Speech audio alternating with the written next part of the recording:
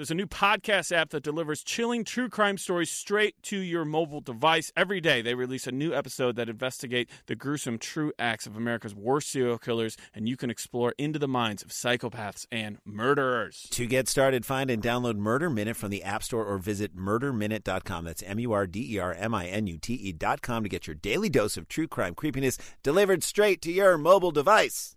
It's a good show. Race is hard to talk about. Racial people all around the world making it hard to talk. Is that the end? I thought maybe a song would come. I don't know. I just trying to think outside the box for a cold open. I enjoyed that.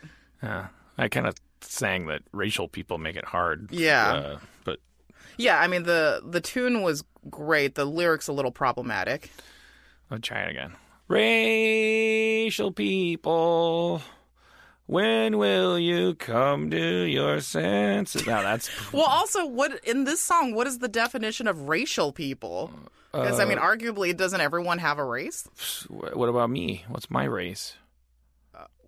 White. Thank you.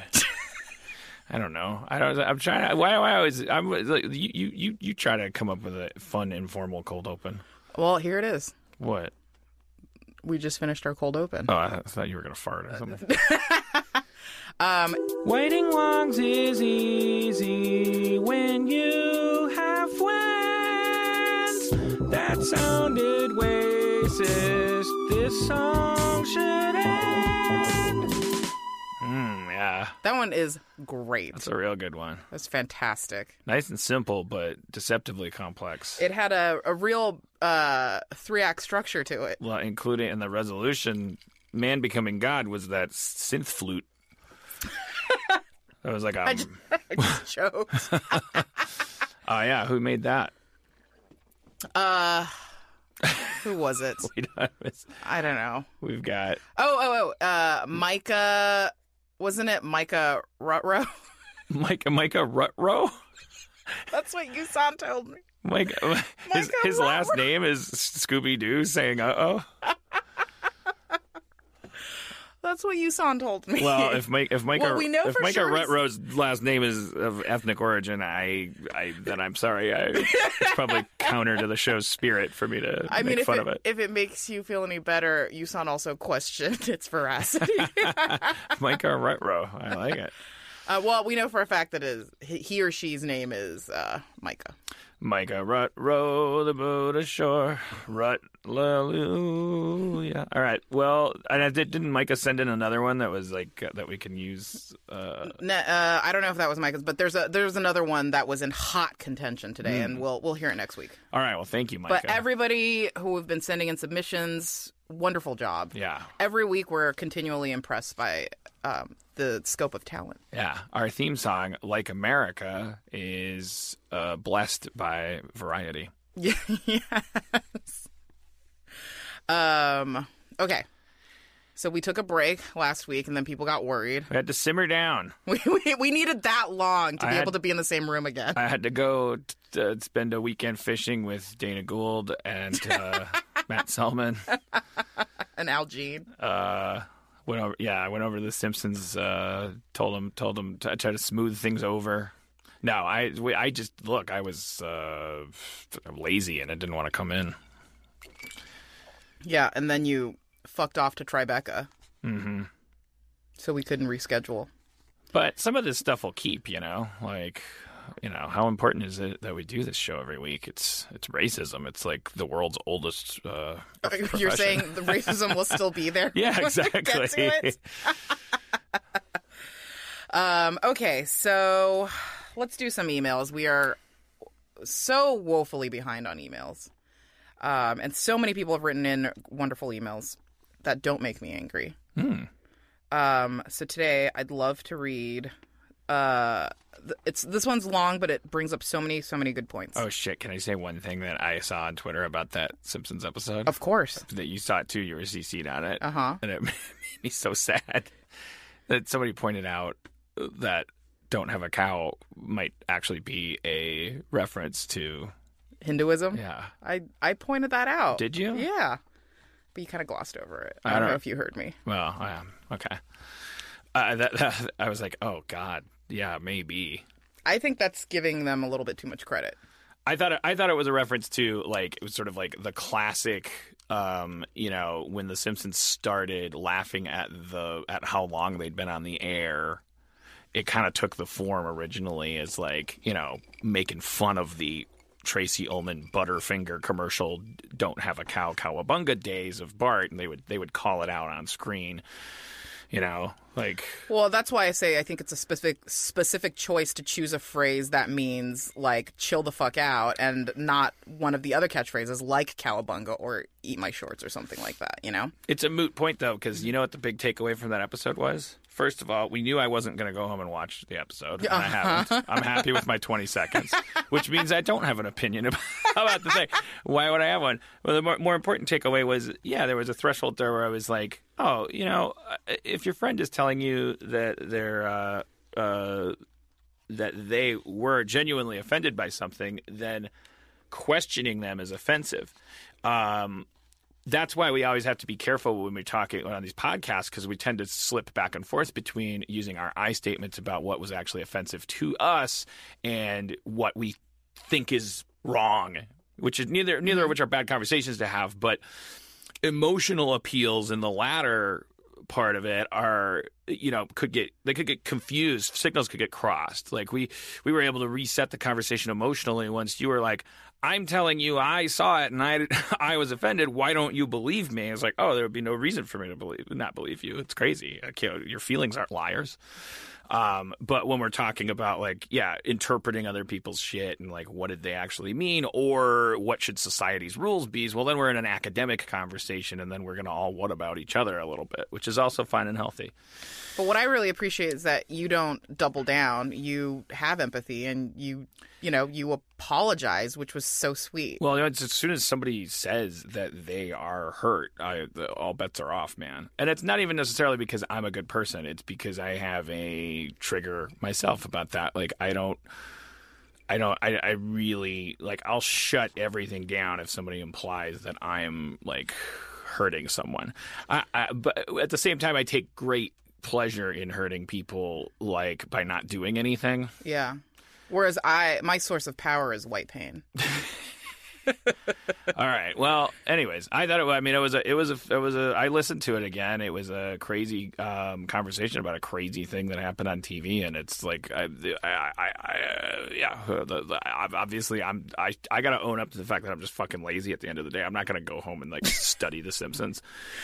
I do hope that you watch the documentary, though, because I genuinely think you would like it. I do want to watch that. Yeah. No, because I do find it interesting, like, guys my age or 10 years younger that are, comedians of color, writers of color, sharing their thoughts about that legacy of stuff is it's just interesting to me because I don't know. It's a swath of the audience that you're not used to hearing from, because the history of television has been white guys writing jokes that other white guys think is funny, and so it's always interesting and eye-opening when you get to hear what people who don't fall into that category think about certain things. You know what? I think the thing that makes me interested about it is, you know how people go, like, everyone's having this conversation about, as if there's a choice between, do you think political correctness is killing comedy? It's like, what did Jerry Seinfeld said this, and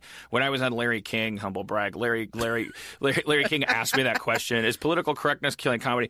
I said no, it's not, because the desire to not be offensive and the fear of being offended are as human and sloppy concepts as running your credit card up or not being able to find your sock in a dryer. I mean, these are things that can be relatable, and I think that's I do think that political correctness for the sake of itself that doesn't then combine itself with empathy and vulnerability will kill comedy, but so will anything dishonest and defensive and not risky. Someone that's just wanting to be mad and risk nothing. And if they grab a microphone and go like, well, I could tell you some jokes, but instead I think I'll tell you a couple things on TV that upset me yesterday. Unless that person like really digs into what they do when they're upset and how it feels to be upset, like how are they ever going to be funny and stuff. So that's why when I heard that, you know, Malik and Cal were in that documentary talking about it, I know those guys are vulnerable guys, and that they're going to tell these interesting stories about being on a playground and stuff like that, which is actually, that's how we fix things. It's like, yes, this guy talking funny may very well have been incredibly hysterically funny for the powerful demographic 30 years prior, but then replace that with the funnier thing, which is talking about. Yeah, because it's like we're arguing over like a fucking stereotype from 30 years, a character that was created 30 years ago, and like for someone to still hold on to that and be like, no, you can't take this 30-year-old joke away from me. It's like the joke exists now. 30 years ago, you can go back and watch the old episodes. We're saying let's not keep like rehashing this 30-year-old fucking joke that at this point is hacky and dated.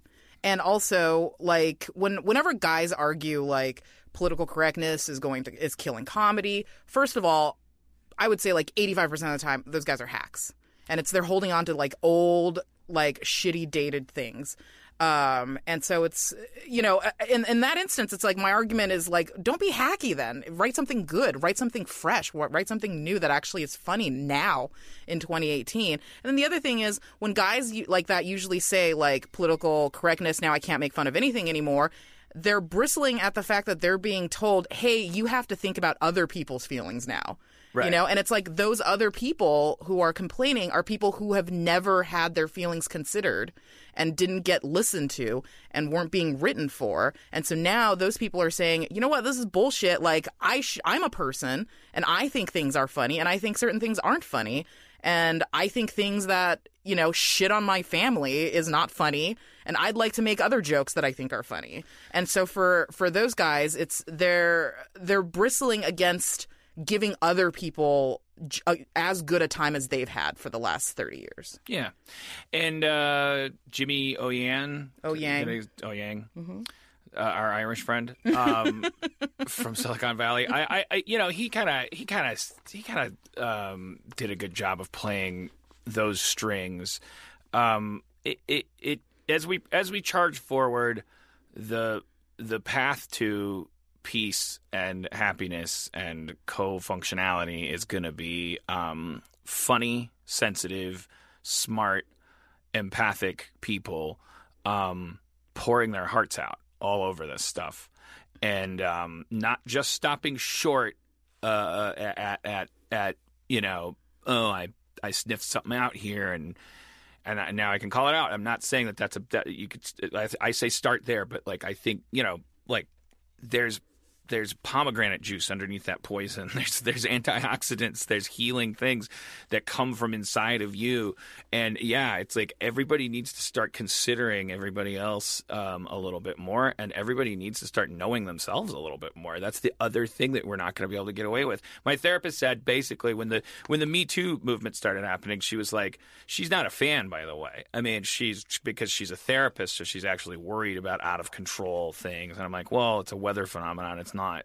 I'm sorry, but it can't. It doesn't wield a scalpel, and she understands that. But she's like, she said, look, but the healthy way to look at all this is that it's about the end of the era of unconsciousness. Like Mm-hmm. like things that we're not thinking about are not going to be options anymore. Like they have to give way to the things that we are thinking about. That's a good way to frame the Apu situation, which is like you can't not think about this anymore. You know, you can't pretend that you don't know that it upsets people and was a bummer for people growing up. You can't pretend anymore. And thinking about things doesn't just mean saying, "Excuse me, could you not smoke on this patio? It bothers my dog." You know, like that's about half of expressing your experience. If you get through an entire day without risking anything and not being vulnerable, maybe you had fun.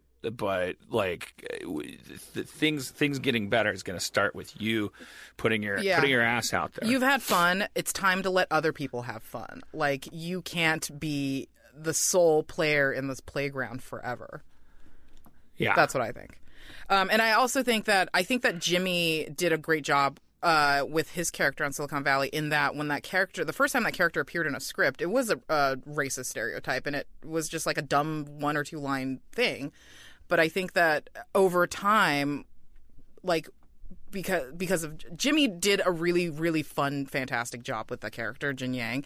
And I think that the character then evolved into this madman who is a really, really fun villain in his own right, that no longer relies. I mean, so much of his jokes are like have to do with him being Chinese, but it's one of those things where it could be you could swap in any other race for him, and he still would function the same way in the show as this like lunatic villain. Mm-hmm. Haven't seen it. I should have anticipated that. I think two-dimensional characters are that's how we meet people too. I got a ride to the airport from a guy that was, I think, Japanese.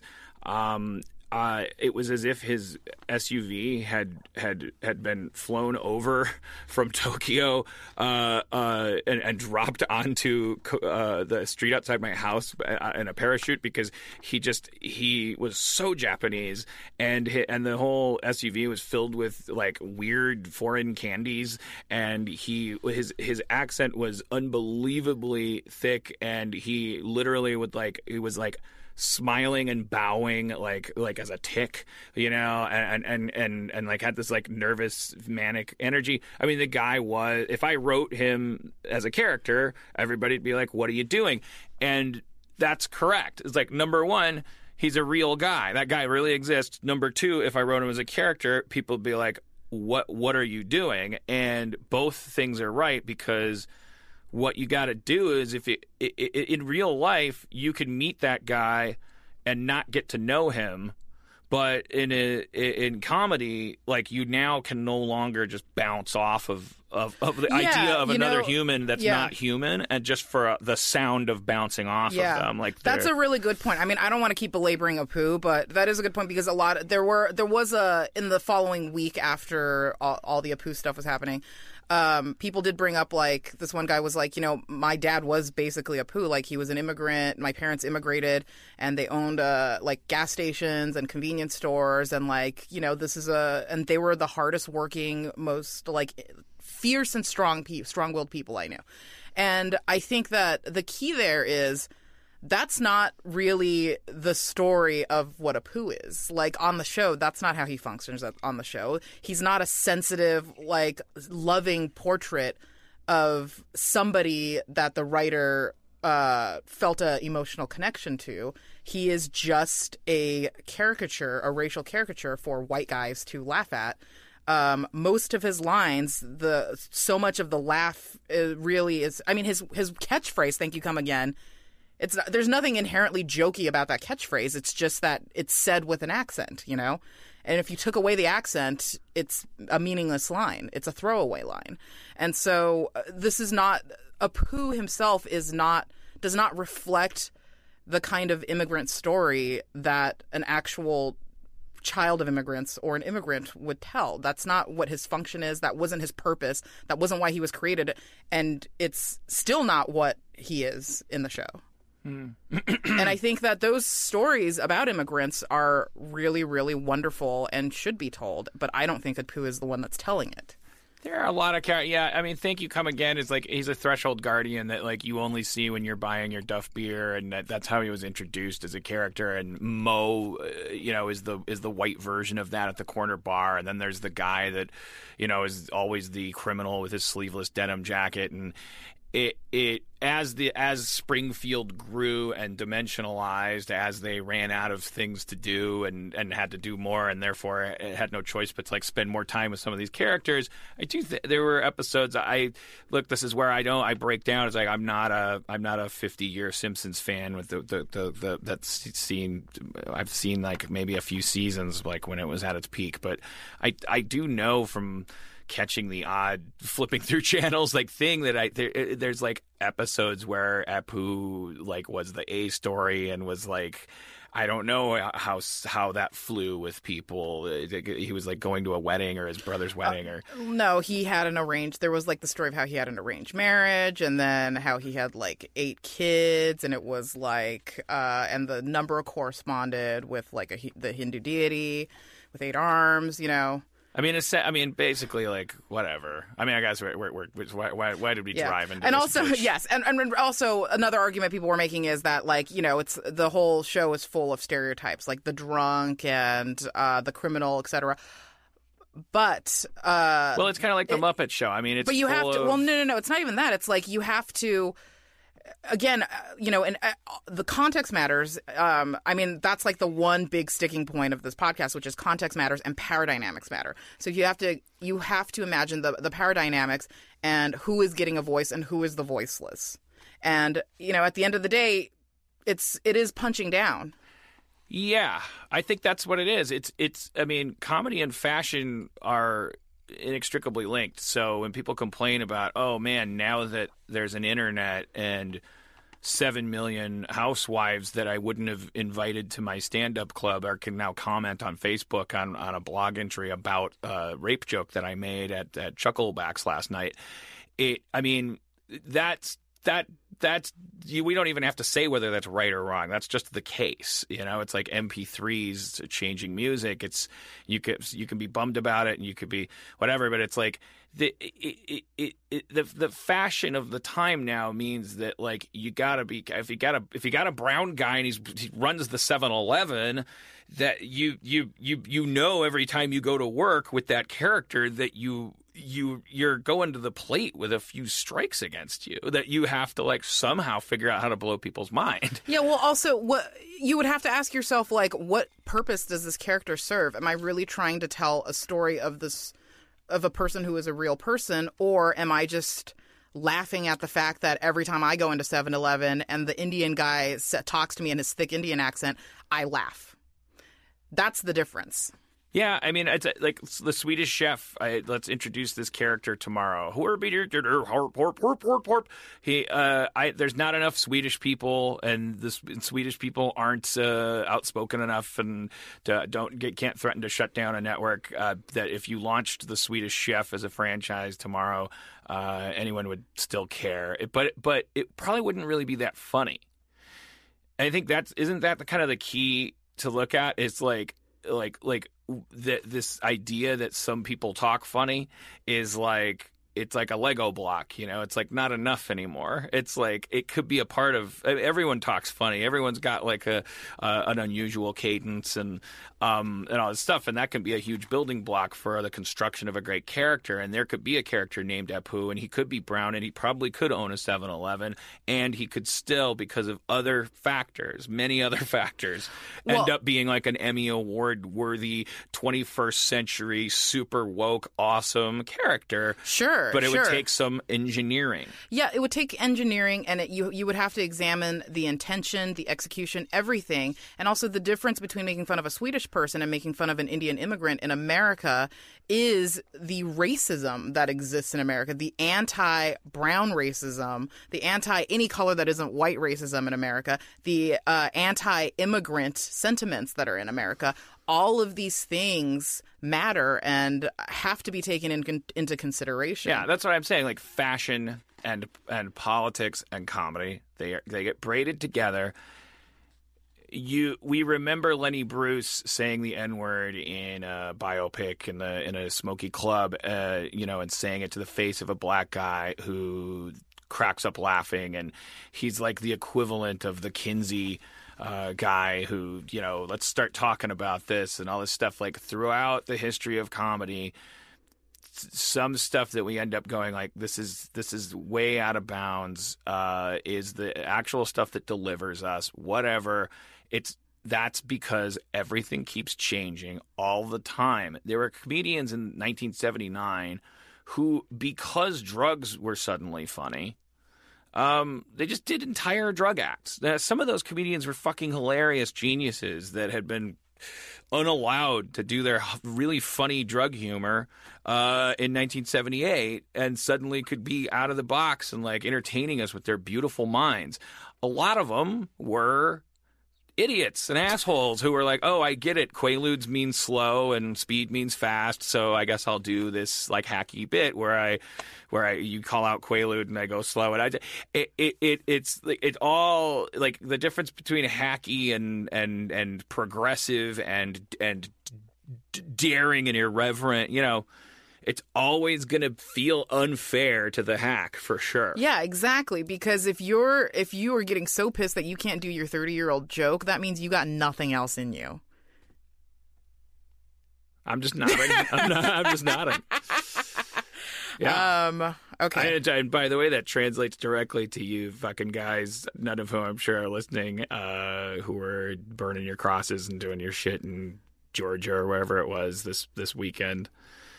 I just, people keep musing. They go, whenever there's photos of these guys, they go like, how come Nazis are the dopiest looking, ugliest fucking, well, Dadoy, because if you're proud of your race, it's not because you have anything else to be proud of. Like you are not, there is no such thing as a brilliant pianist who is also so down to clown with Nazism, because he's has so much better shit to do. He's like, there's a lot of people on the racist spectrum that are like, it's a lot of pianists that are like, oh yeah, I had an argument with a female pianist the other day, and I think that maybe she's trying to Me Too me because she wants to take the back door to it's like he'll have all this petty shit, but by and large, the people that show up out in the fields and actually wave the flag around, they don't have jobs and they don't have expertise and they don't have charm. They don't have vocabularies. They don't have a history of nailing it. And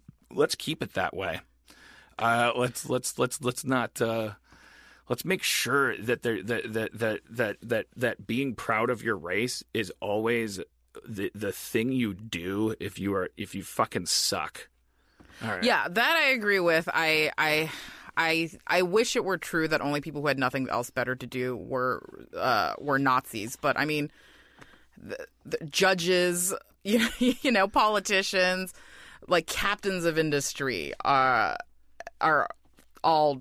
There are tons of those. I know, who are we're secret Nazis. Yeah, that's the bummer about today is that for the last 30 years we've been living in a world where even those guys you're describing, they knew they had to keep it secret. They knew they had to find legalese. Sure. And dog whistles, totally. And now, we're experiencing this game of hokey pokey where you put your left racist foot in and you look around and you shake it about, and if anyone else is doing it, it's like it's pretty scary. Yeah. And then final thing I'll say about India, making fun of an Indian immigrant versus a Swedish one is that you'll notice that anytime a person of color moves to another country to live forever, they're called immigrants. But when a white person does it, they're called expats. I've never called anyone an expat in my life. I've never called anyone an immigrant either, I don't think. You did once, with your wide, innocent eyes blinked at me and tried to figure out what the difference between immigrant and emigrant. Oh, yeah. What is that again? The difference is immigrant is you describe that as when they were talking about the country that they've moved to, and emigrant with an E is if it's the country they're leaving. Like when they're leaving the country, that's what. All right. None of that absorbed. That was exactly like... It makes very little sensitivity. Indica and sativa. That'll be the 30th time I hear what it is. It's a very easy black and white difference between indica and sativa. Give me the mnemonic device to help me remember which one makes me fucking insane. And don't tell me one is a head high and one's a body high, because when my body gets high, my head freaks out. I can't help you there. Okay, let's move on to this email, because we're half an hour in. We haven't even read the first email that I teed up. I come in here all low energy and bored, and I'm like, oh, this will be a fast episode because I don't even care. And then I end up babbling about The Simpsons, a second episode in a row. Since we are at the half hour mark, I think maybe I'll just read one of these, a shorter email, and save that one for after the break. Okay, here's Because you saw my drink was empty. Hi, Jessica. I probably write in too much, but I love the show. I'm a newly minted female attorney, 5 months in Philadelphia, and I'm obsessed with listening to people talk about TV writing. You guys talk a lot about the process of getting a writing job, but I'd love a quick discussion on what a, quote, room looks like. For example, I'm rewatching the Rick and Morty episode Wedding Squanchers, shameless ego plug for Dan, and there's a joke about a whole planet made of corn cobs. What's the process of getting to a throwaway joke that fun and dumb?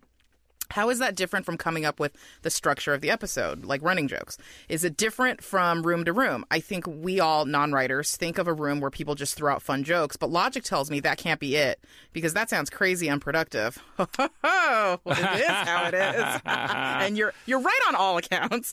Dan talks about the community writers some on Harmontown, and he makes it sound like he writes most of the scripts and throws it to the room for jokes where they're needed. Oh, that's not fair. But y'all make it sound like that's also not really it. Then throw in that you're credited for Pickle Rick, fuck yeah, and I'm even more confused. How do you get credit for writing an episode when there's a room? I would just love to understand the room just a tiny bit more, and I'd love if you took a minute or two to explain it some in the upcoming weeks. Thank you, Alex. Well, I think the most important thing to say is that there's a million ways to do it. It's no more institutionalized than the concept of harnessing wind power. I mean, you could make a windmill any way you wanted. There could be super inefficient ones, and there could be super overfunded but crappy ones that were in areas of no wind. There are these general concepts like story rooms versus joke rooms. Story rooms are where everybody is sitting around trying to figure out what happens in the episode. Ideally, those people, although they're going to keep on cracking jokes about, oh, what if this happened and what if that happened, those people are more importantly trying to figure out, why does this episode have a beginning, middle, and end? And the people are the reason. To answer the question about, for instance, Jessica being a credited writer when in fact these things are written by rooms, is because you sit with the room while you're breaking the story, which means, as you can imagine, with a 30-page script, when 8 people have sat and figured out the whole thing on a whiteboard, like what happens one scene after the other, that kind of that very much feels like a bunch of people writing the script together. However, there is always one person that then their name is going on the cover sheet. Now, at Community and at Rick and Morty, we basically just take turns. It's just like rotation.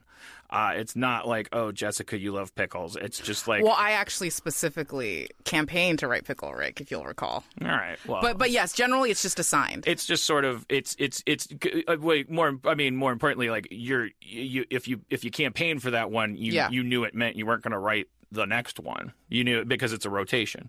Yeah.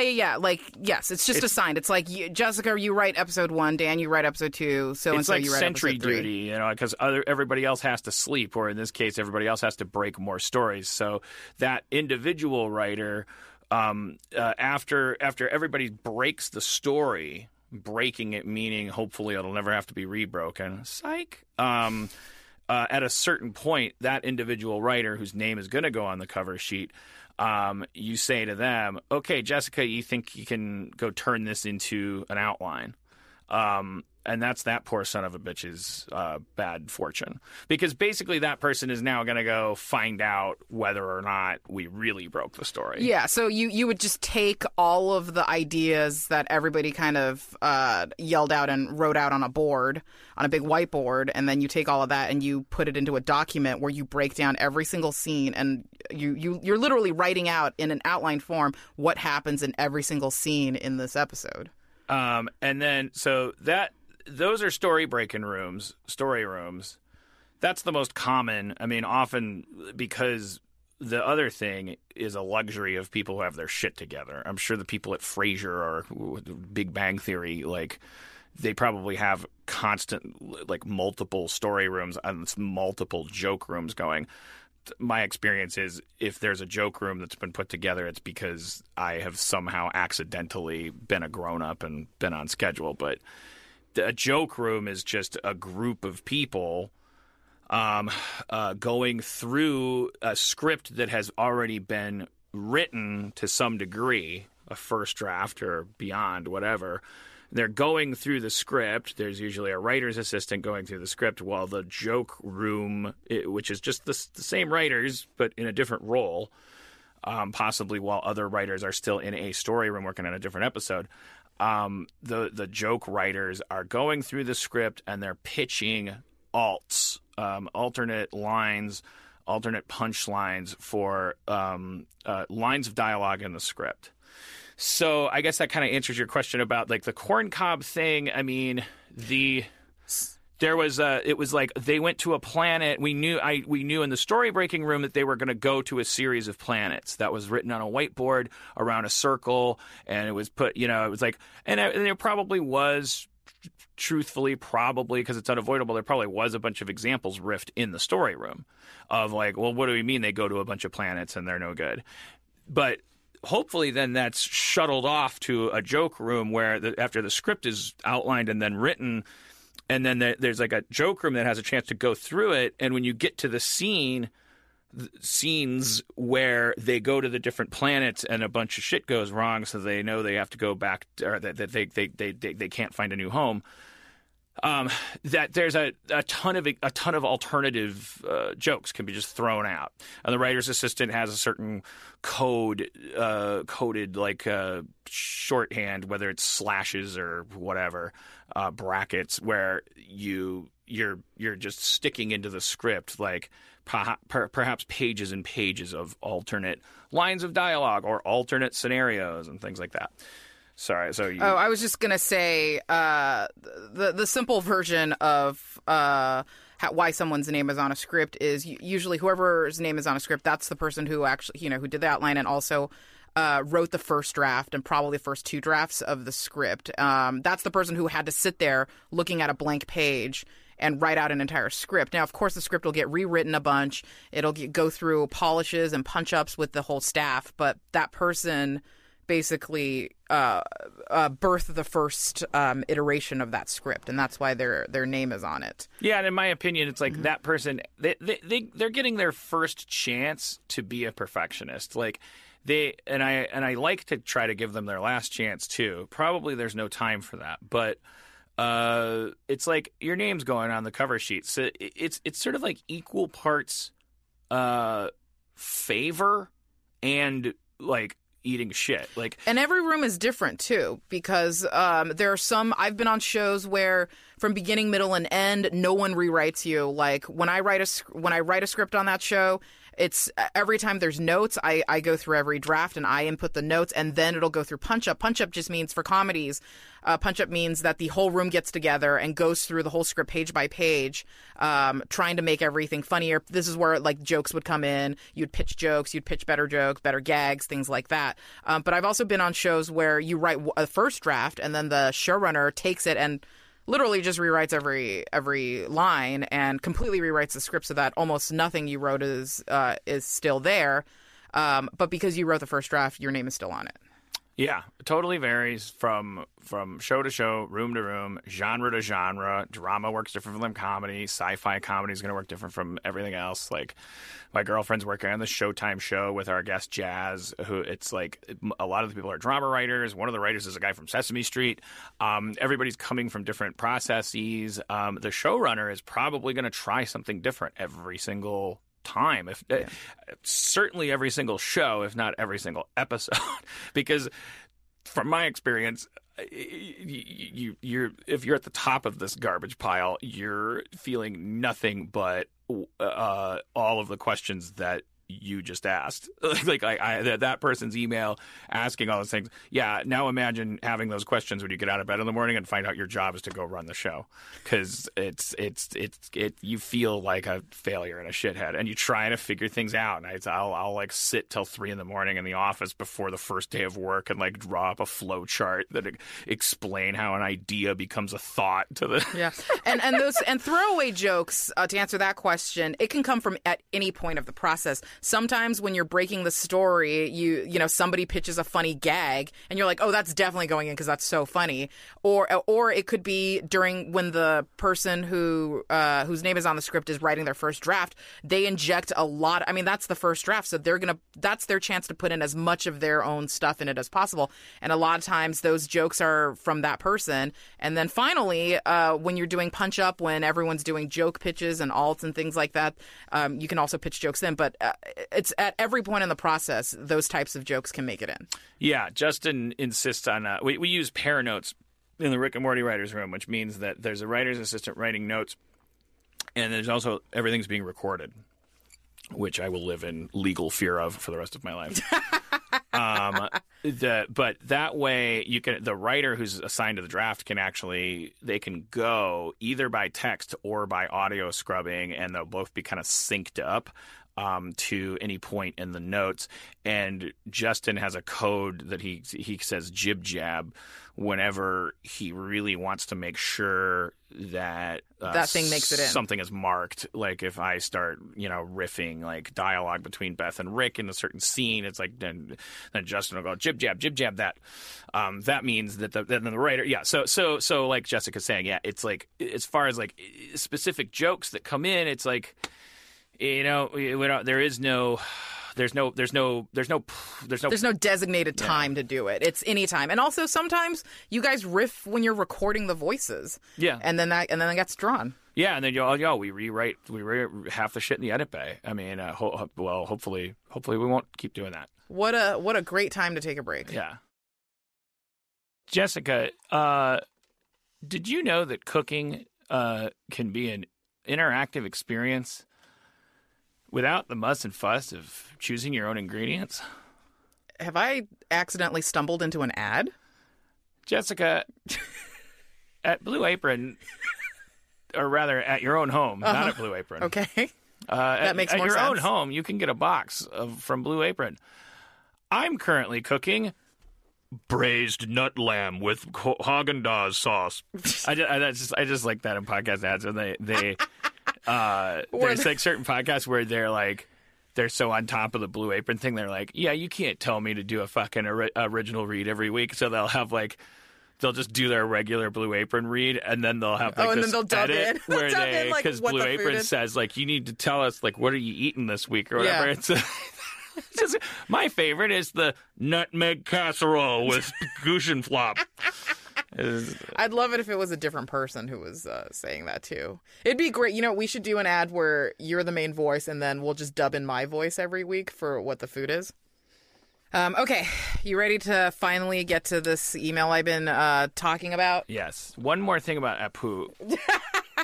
I hate you. Okay. Hi, Jessica and Dan. I'm here to reinforce your theory about your target demo by being an Asian woman in her 30s. What? This email does not have any specific point other than a sign of support and to also work through a few issues I keep banging my head against, and maybe you could take them apart or give me some bandage. I'm an actor, lived in New York for 7 years, but hit a visa wall, so I came back to Melbourne, Australia to start over. I can now definitively tell you that it's the same everywhere. Over the past year, I've had a total of 1 audition that was not for an Asian-specific role. At that singular audition, which was for a Broad City-style web series, I walked into a room with one other darker-skinned girl and 28 white women. The call was for, quote, funny women. I once received a form email from a prestigious TV show that may or may not have been the Nick that read, you have, quote, you have previously expressed interest in portraying Asian prostitute. We are now casting the role of Asian prostitute for like season a movie 2. phone. Yeah. If you're looking for Asian prostitute at 7:15. Meaning that having gone through their previous batch of Asian prostitutes, they were finally ready to see how my torso would look in their opium den sets. Aww. These are... I'm going to skip to the next paragraph. These are just funny anecdotes I can easily shake off, but what remains is the fact that in every other aspect of my life, I never have to think about my cultural background. Only when I'm pursuing what I love am I forced to confront my Asianness. Even when I get the parts, I generally end up having to talk about being Chinese during table work. By insisting on hanging around the industry, by simply existing, I'm somehow an activist. I'm exhausted. The very first audition I ever did was for a drama school, and during that audition, the teacher gave me the direction, I want you to stop being the lotus flower and show me the dragon lady. Nice. At the time, I was 19 and eager to please and just did the direction, not realizing that there would be shades of that story dogging my every step. I don't have a decent show reel because most of the things I've done for screen don't involve a lot of dialogue, but do involve a lot of knives. I know a lot of that has to do with the fact that I could never get a decent agent in the States because I didn't have a green card. And so my refuge was doing a lot of Shakespeare, the only surefire place a woman of color can have the kind of unadulterated fun other actors get from the rest of their career. The problem is also agents. I know for a fact that actually, I want to pause on that last paragraph for a second. Because that's the thing, too, is the kind of casual racism when someone is trying to be helpful is very, very hard to figure out how to respond to and process in the moment, especially when you're like 19. Right. And also when you're younger, you're so eager to want to just... You want to please people, you don't want to be confrontational, and you're trying to just be allowed to do this thing you want to do that you're willing to overlook so many things. And, like, I know when I first started out, I didn't care about my Asianness at all. I know you'll find that very hard to believe. But when I first started out, I was, like, 22, 23, and, like, I didn't care. Like, I had this horrible attitude about things where I was like, you know what, I don't want people to think of me... So because I didn't want people to think of me only as an Asian writer and as a Chinese person, I thought like, oh, like I'll have made it if I get to write for white people, right, you know, right. Which is like a horrible way to think about things. And if you're not things. bumming them out, yeah. Like if you can be the girl that's Imogene Coca, you're hanging out with the boys, and they're not worried about you suing them, so you must have done something right. Totally. And also, I didn't want to get pigeonholed. I didn't want to take jobs where they're like, oh, this is an Asian project. Like, I was so anti, like, considering anything that was definitely for sure like an Asian project. I was like, no, like, I'm legitimate if I work on a white project. And that's what I thought, you know? And for that reason, you didn't want to speak out about the stuff that you know, now have a podcast about. Totally. Because it would be... Yeah, absolutely. You'd be like a smoke detector in an apartment building that you didn't want to be the loud thing. And Totally. And I very much was like, I just want to be seen as a race-neutral, like, white-adjacent writer, you know? And that would mean that that's the pinnacle of what you can be, and that's what I want to be. And it fucking sucks. It bums me out that I thought that way. Well, I would counter with, I don't think it's a bummer to think that way. I think the bummer is that society then doesn't meet you halfway. Sure. I think Sammy Davis Jr. Thinking that he could like just be one of 5 guys singing Amazing Standards and touring the country, and you know, like it was an amazing thing for the 40% of the way that was like him being willing to tolerate certain shit and like, you know, think of himself as assimilating or whatever and letting his talent rise to the top. The bummer is that when then the other side of the system doesn't then get tired of calling you Smokey. And but the problem is every time Frank Sinatra does a joke about how black Sammy is, the casino explodes, and it's like you could be. Sinatra, I saw a documentary about him, and I mean, there's certainly a side of the story to be told, if it's not the actual truth, that he was incredibly passionate about desegregation and very, very, like, had a real axe to grind with actual racism. But that's a different thing from saying, like, the systemic, like, the laziness of well, you got a black guy on stage with you, so he's the black guy. So let's do the black jokes, and let's never stop doing them. Let's never, ever, ever change that. So I think I'm imagining what you probably experienced, because if I run a Chinese woman simulator in my head and I go, my first choice would be, for sure, I'd be like, guess what? I'm going to be the fucking you're not going to you can look at me and notice that I'm Chinese and that I'm a woman, but you're not. That's where that's going to end, because I'm a comedy writer, and comedy is about fucking skill sets and all this stuff. It makes perfect sense to me. The bummer is that guys like me who wave that flag when we're 25, like, we don't realize that we're not creating an even playing field. Like we're gonna keep reminding you that you're Chinese and a woman, and you're gonna therefore have a job that we don't have, which is to ignore a bunch of shit. I don't have that job. I get to live in my egalitarian society where anyone that notices race is hilarious, and anytime you notice race, it's hilarious. Yeah. What crushes my heart about that first part of that young lady's email was that where she said, I only have to think about my race while I'm doing the thing that I love. Mm-hmm. It's like really profoundly. I know, it's heartbreaking. It's heartbreaking. Like in other words, if she stays at home and like curls up in a fetal position, or like talks to her succulent plants or her dog or her life partner, or watches TV or just hangs out with her friends, she can live a normal, happy life. But the thing that she's most passionate about, if she follows that bliss, she's gonna get callbacks for Asian prostitutes. And she always has to have that conversation with herself. And it isn't quite as simple as that. And that is the bummer about it, is that it's not simple. Because if it was simple, it would be easy. That lotus turning to the dragon thing, that where it brings to mind, our Sam Christensen, this class that I took with Jeff, and Jeff was just on our podcast. We were singing Sam Christensen class's praises about, this is probably a story from 20 years ago, but it's like, there was a Latina actress in the class, and she was getting written on her cards anonymously from her classmates, because the whole class is about like people telling you your essence and stuff, and she kept getting spicy, and she's like, I'm not spicy, and like the moral of the story, as it's been told, is that she was spicy, because the way she would say spicy, she wasn't spicy, would be so spicy, and she was such a spicy Latina actress, and it was like, God damn, it's not as simple as one barrel shooting racism and another barrel shooting free T-shirts and another barrel shooting good acting advice.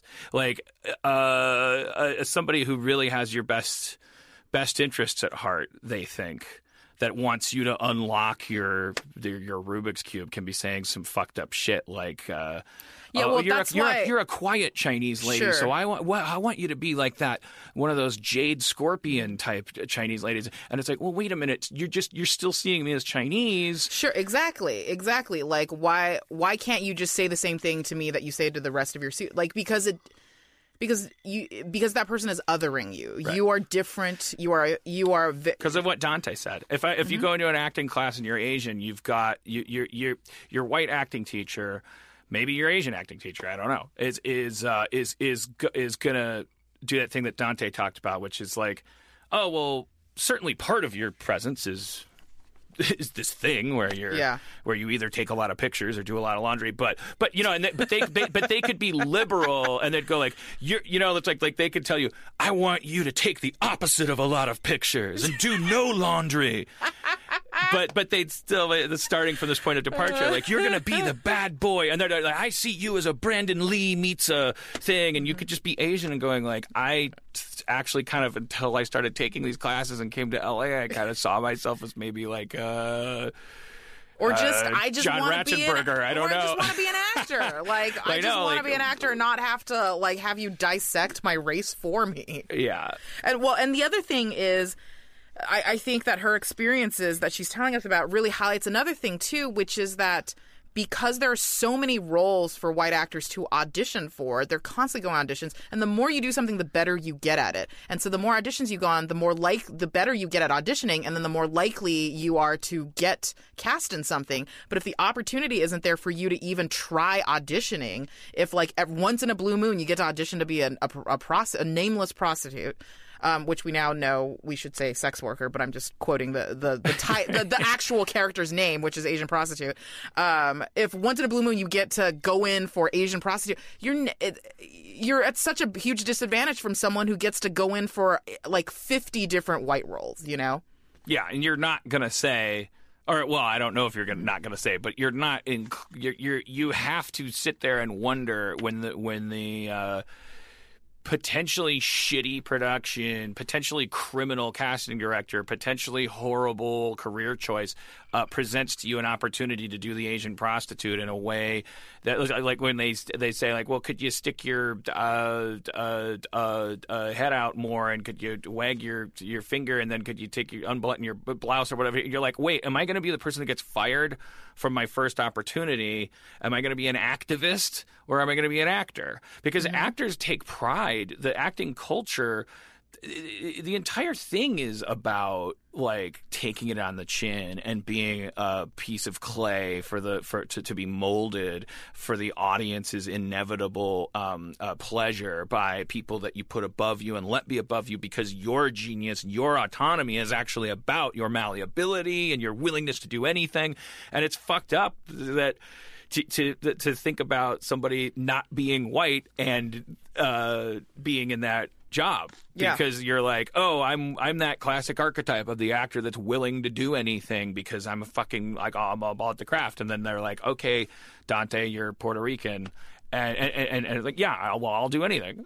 I'm not gonna, but that's why I still want to have Kumail in to talk about his experience, because I remember from talking to him that like he took a very specific path. It's not, there's no empirical right one or wrong one, but I know that Kumail took a really specific one where he decided like pretty early on he ain't dealing with it. He's not even if he got the slightest sketchy feeling. It was one way to put it would just be that he's kind of like, just like he ran a simulation in his head of like, yeah, no, I'm entitled. Like I'm gonna be great. Like I don't have to. I don't have to like do shit that I don't feel 100% on. If I go in for a McDonald's audition and they say, you know, could you talk like Apu? I'm just gonna say no thanks. My agent was supposed to tell you that I don't do accents or whatever your personal choices are. And don't take that job. Yeah, and also I think it's worth noting that he got to be a leading man because he wrote the material and executive produced it himself. Which is either uplifting or. It's both. For this young lady in Australia, it's just like, oh, thanks. So it's both, because it's uplifting in the sense like, yeah, he fucking did it. He did it, you know? But it sucks because it's like, oh, if you're just an actor, like when you can't, if you sit and wait for someone to give you that chance, it probably will never come because people aren't writing those roles for people of color. Yeah. However, even though it's a bummer, we do know, if we look at all the equations on the board and go, well, white people aren't probably going to tend to, by default, go, I think I'll write a Broad City type comedy where the protagonist is nothing in my head, and I'm going to be like, if we know the system hasn't been doing that great so far, and we know that the system has to be kind of violently cajoled forward by people who change the rules on their own,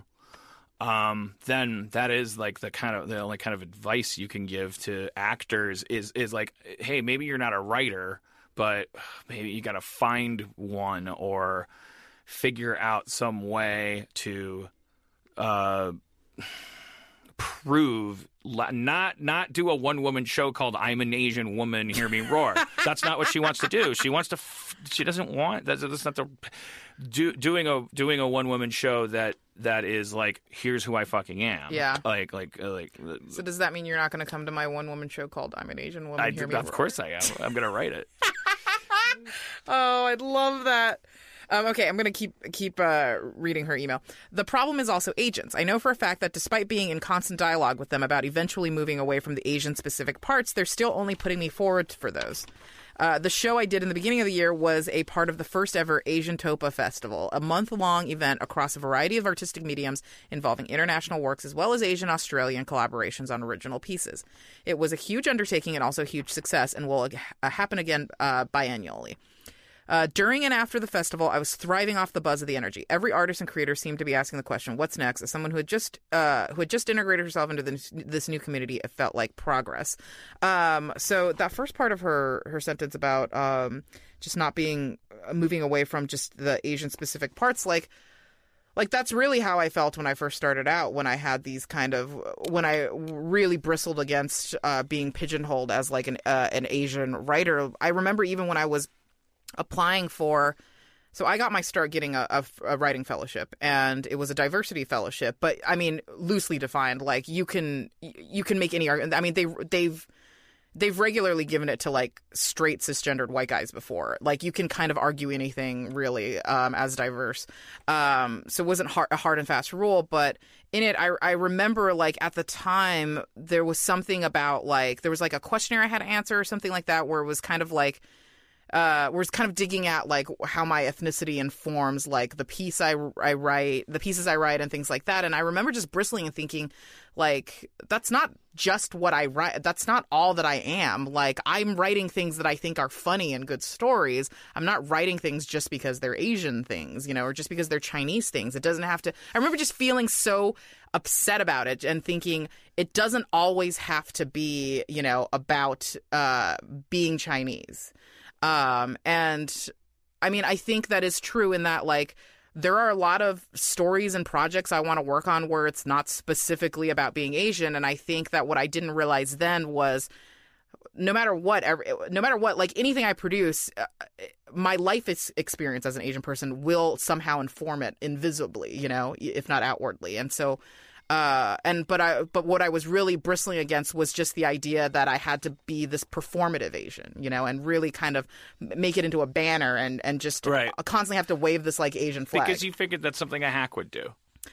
No, I'm not kidding, right? Well, sort of. When you were at that stage. At that stage, yeah. Because like I said earlier about Nazis, if you're proud of your race, I'm like when I see a flyer for the all Vietnamese improv troupe, like I should say past tense. Like I used to look at that and go, well, looks like in a world where it's hard to put a good improv troupe together, you're really, as if we're assuming that there's no such thing as a race of people who are better at improv than other people, like, why are you guaranteeing me a bad improv show by saying everyone has to be 7 feet tall or redhead or have freckles or this? That's how I used to react to it. And because I looked at it like Christian rock, where it's like you just hear a song about Christ and it's like number 20 on the Christian rock charts. You're listening to Hope, Faith, RPM, where we're gonna rev up your soul with all the Christian hits from today. Here comes Night Prayer with Get Behind Me, Devil, and it's like it's just basically a generic heavy metal song, and I just assume some power chords, but you're not quite at Oasis level, so you accepted Christ and things, and that's how I felt about like racial identity, identity politics, especially in creative matters. Yeah. Now I don't feel that way, because here's the thing is, and I think this is sort of your story that you're tracing, and it sounds like her story too, because she went to this festival and like was. The story starts in Act 1 with the really valid assumption that in a proper, reasonable society, in a truly egalitarian world, this shit shouldn't matter. So if you worship a higher god, like comedy, craftsmanship, talent, the self, that shit should go to the sidelines. So you're Frodo in that world, because you don't know the world don't work like that. And you cross a threshold into learning There is no egalitarianism. Everybody's fucked up. The system is racist. The most helpful acting guru is going to end up letting it slip that he just sees you as Asian when even he's trying to help you by saying, like, I want you to be less introverted. He's like, like that other kind of Chinese lady. And then you're going to, you meet with this goddess of like, oh, so in that world, if you step on that gas pedal and go, if I'm going to be identified as a race, no matter what I do, then I guess I'll identify myself as a race and see what happens from there. And typically history seems to show in America that good things start to happen when that happens. The Black is Beautiful kind of like movement versus, oh, I hope white people don't get mad at me. I don't know. I'm way overstepping my bounds, but I'm just like speaking in like emotional broad strokes here, going like, I think that history tends to show that as much as we try to characterize it as like, oh, there's a slippery slope of this like separatist like mentalities and things, and you're like racially proud, like, why are you doing that? Shouldn't you be assimilating? Yeah, but more good than bad seems to come of it. Well, really what it is that it doesn't help anyone if you're suppressing who you really are, and if you're suppressing how you identify culturally. If your goal is perfect assimilation, and you exist in a society whose goal isn't perfect assimilation, you're just taking it up the butt. Forgive the metaphor. That's a waste of your energy. If society isn't as eager for you to be just one of the human beings working on the TV show, if they're always going to see you as Asian and as a woman, but you bother on the other side of it, putting all this work into, well, but I'm not Asian and I'm not a woman. It's like, how are you supposed to? I mean, the ideal trajectory is I want to be respected just as a writer, period. And I don't want it qualified like, oh, she's a great female writer, implying that if I weren't female, there would be a different set of standards for me and I would rate lower, you know? Or she's a great Asian writer. It's like, why do you have to qualify it? Whereas you just say Aaron Sorkin's a great writer. You don't say Aaron Sorkin's a great white male writer. He's just a great writer. So first and foremost, I feel like most people want to be seen as just a good writer, period. But then once you are seen as a good writer, then you want to tell stories that you relate to that I relate to as a woman, as an Asian person. Like, these are things that I want to write about, that I want to talk about. These are things that interest me because they mean something to me culturally. That doesn't mean every single thing I want to write has to do about being a woman or being Asian, but there's a part. But I don't want to suppress those things about myself. Well, you're tracing a story of a successful writer who's going, now that I'm a successful writer and have access to these things, now who am I? Which is one version of it. Yeah. This person in Melbourne, I feel like that story is the normal default society, the agent who has me as one of 20 clients.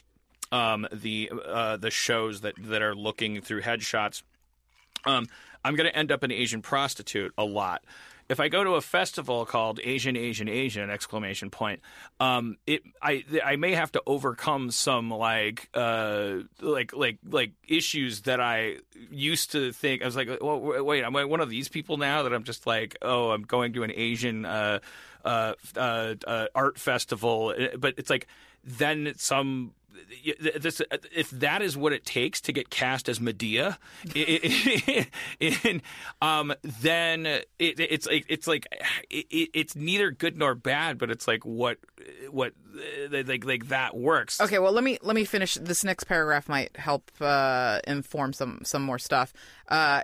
And then when it comes to creating work, I feel obligated to explain why I'm Asian in them, as if the only story I had any right to tell is the Asian Australian experience. I know it's ridiculous, but looking at other Asian playwrights, that's what 99.998% of their plays are about. Actually, most of it is about that very paradox. It must be different for TV because there's a room, but regardless, I'm in absolute blah, blah. Now she's talking about me. Well, she's saying that when I was live tweeting, showing my family pickle Rick at my family reunion, she was right there with me. I don't know what I want from you. I don't know what I want from you with this email. I guess I'm looking for reassurance that I won't have to think about this forever. I want to know if you call people out on every shitty thing, or do you sometimes just think, fuck it, not today? Dude, every fucking day. I think fucking not today. Sorry for being ranty, but I found the podcast today, and it felt like a painstaking combing of thoughts. Hearing Dan struggle his way through his sentences feels exactly right for where we are in the liberal bubble right now. Your stammers and vocal creaks are, in my mind, the literal cogs turning to shift the tide. That's the first time I've heard that put nicely. Thank you. No, a lot of people really appreciate the effort because it's real and it's genuine. I was dating a well-meaning white boy who conceded to consider my feelings and not make certain jokes around me without understanding that those jokes should not be made at all. When I was 21, I dated a well-meaning white boy who, during an argument, shouted, "Apart from when you talk to your mother in Chinese, you're not even Asian," at me. When I was 28, I dated a well-meaning white boy who was reluctant to introduce me to his friends because his ex-wife was Asian and he was Jewish, and even though he has had no other Asian romantic partners, he didn't want to be seen as that guy. I'd like to think that they're all going to be Dan's, listening and growing and helping others grow. Well, that's nice. Best, Alice. Well, the most important thing is what she wants reassurance that that this isn't going to be her whole. Like I don't know. I mean, like how do we reassure her? Because the industry sucks. Yeah. And I can't. I have to imagine Australia sucks worse, right? Less jobs, less. I don't like. Yeah, sure. I mean, if you, relatively speaking, every industry is going to suck worse than Hollywood because Hollywood makes the majority of popular entertainment. I think that the sucky and uplifting thing is that she's talking about it, and this is the experience, and that means that there is some other way, because like I don't know. I mean, I want to say something corny like nobody asked Jordan Peele to write Get Out. I like and now it's the most mainstream thing you could ever have fucking done. Yeah, but he had to work his way up to it, And yeah, but somehow he wove the highway cones too, by the way of like not, he's like absolutely a nerd, and but was it's I thinking about what to say to an Asian woman actor in Australia who's visa trapped and can't get auditions for anything other than the Asian prostitute role. Like my heart really wants that person to have the reassurance that she's looking for. I really want to feel it be concrete, like give her, tell her something that actually. Well, it's a bummer. It sucks. It's all the things that we talk about on this podcast, and I mean, I know I'm working towards changing that, and I think that whatever show you sell next, I'll bring a lot of these conversations. It'll be loaded with Asians. It'll be loaded with. Why don't you write her a role on your new show? But I think it's a huge ship that turns very, very slowly, and there are a lot of people that are trying to help steer it in a different direction. But the progress is slow. The odds are stacked against us.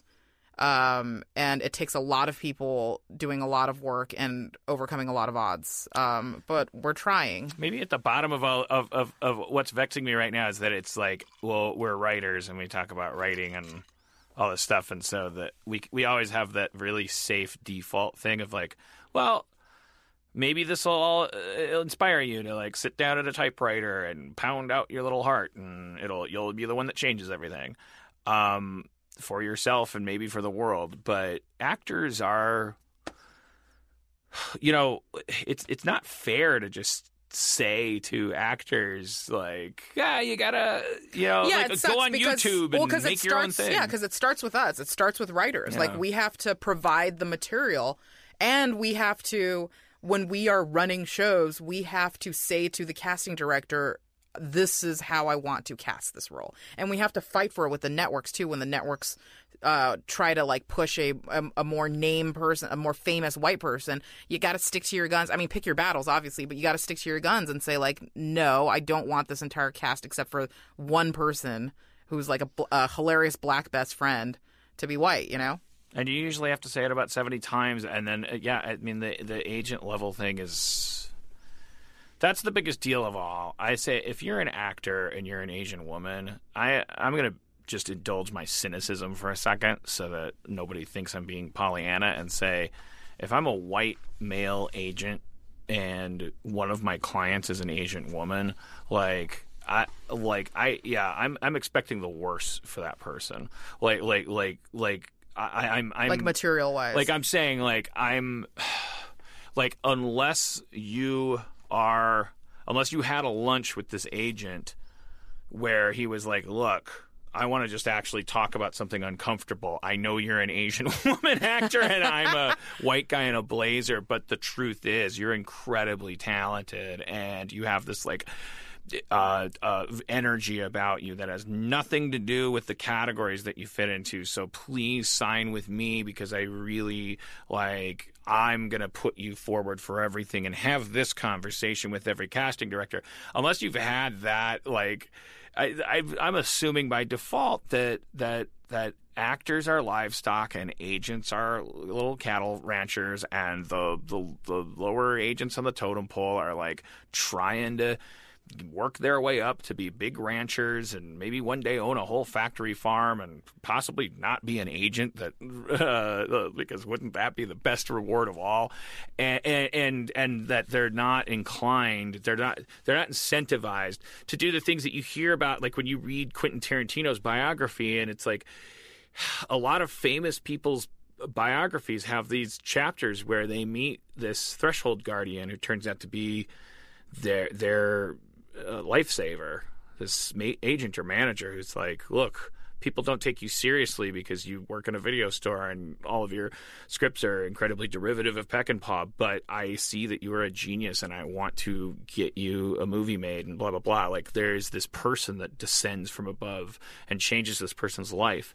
And for an actor, it's probably all the more important because if you're not even if you are a handsome white dude, that's probably all the same thing. Because it's right, you're not in charge of the material being created, so you're at the mercy of people who are producing the material that you're going to star in. And if nobody's writing roles for you except for Asian prostitute, then you're, what are you going to do? Then the thing back one step from that is an agent who is going to have their moment at your funeral or in your biopic or your biography or their memoirs where they describe several chapters in a row of how they did nothing but eat shit and get punished and threatened to be kicked out of the industry because they kept putting this Asian woman forward for all these roles that were written for black men and white women and kept saying, no, I'm telling you, Connie is amazing. Assuming you're not finding that person and they didn't just fall in your lap, then the thing back from that is now we're in the realm of how do you hack the system? How do you change the way things work from where you are? And it's not fair to ask you as a writer to write. I'm sorry, it's not fair to ask you as an actor to write or direct or but it might be slightly less than totally unfair to say maybe you have to play the role of producer in that you have to find people and you have to say to them, look, I'm willing to do anything, but I want to create my own opportunities. So you're actually using your empathy to now hunt for writers and directors who are also, for whatever their reasons are. Yeah.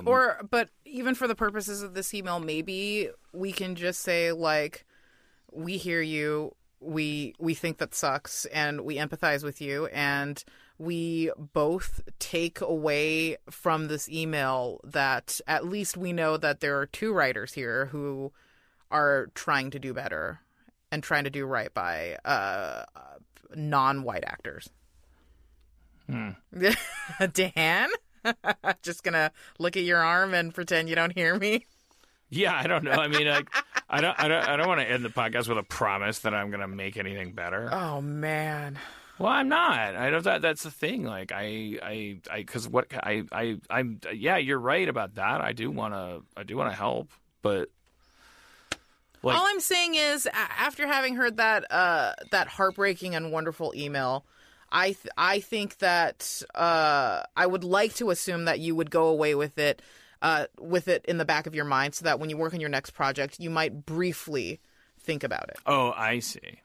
Well, That's what I'm saying. yes, that's by default. But in the meantime, also, I think You think I that don't know, Asian I- people shouldn't be on TV? no, I want her tomorrow to be better than today. I don't want the reason she feels better because she wrote to Jerry Springer and he promised that, you know, in his final thoughts that he'd. She's trapped in Australia. I want to give her an emotional tool to, like, you know, change the landscape. I don't know. Yeah. I don't like placation. That's your jam. You're from communist China. Oh boy. Well, thanks for writing in, Alice. Thank you, Alice. Sorry your Wonderland turned out to be a dystopic waste. Oh boy. We are fast hurtling towards the end of this episode. Okay, final thing. We only have time for the first half of this email. Hey, Jessica, first off, I love the podcast. I'm a fan of the frank discussions you have on the show. Here's an email in 2 parts. A fun thing. We're only going to cover the fun thing right now because that's all we have time for. When Dan tried to pronounce Yusan's name, I laughed my arse off and wondered what it must be like to Chinese ears to hear something mispronounced so heavily. Then I heard you reporting how Americans say Oben, Jizo. Could you, maybe you could indulge me by trying the following Scots phrases. All right. Should we both do them, or do you want to do one and I'll do one and go back and forth? Okay. Yeah, these are Scottish phrases. Yeah. That are written in English. Or okay. You want to try the first one? I definitely don't want to try the first one. How'd you wished? That means be quiet. Adene Ken Pao. That means I don't know. You're out your face. That was very good. I mean, that sounded great to my American ears. Yeah, I don't know. And that means you're very drunk. Well, we're out our faces. That's very true. I can't believe you and he thought that would be fun. Maybe he liked it. Well, I hope he did. hope so. And that was from Gary. All right. We're out our faces. Time to go home. Time to go home. To our Jewish girlfriends and our forensic files and our Minecraft and our dreams of never having to work again. Okay. Goodbye. Bye, race fans. It's a good show.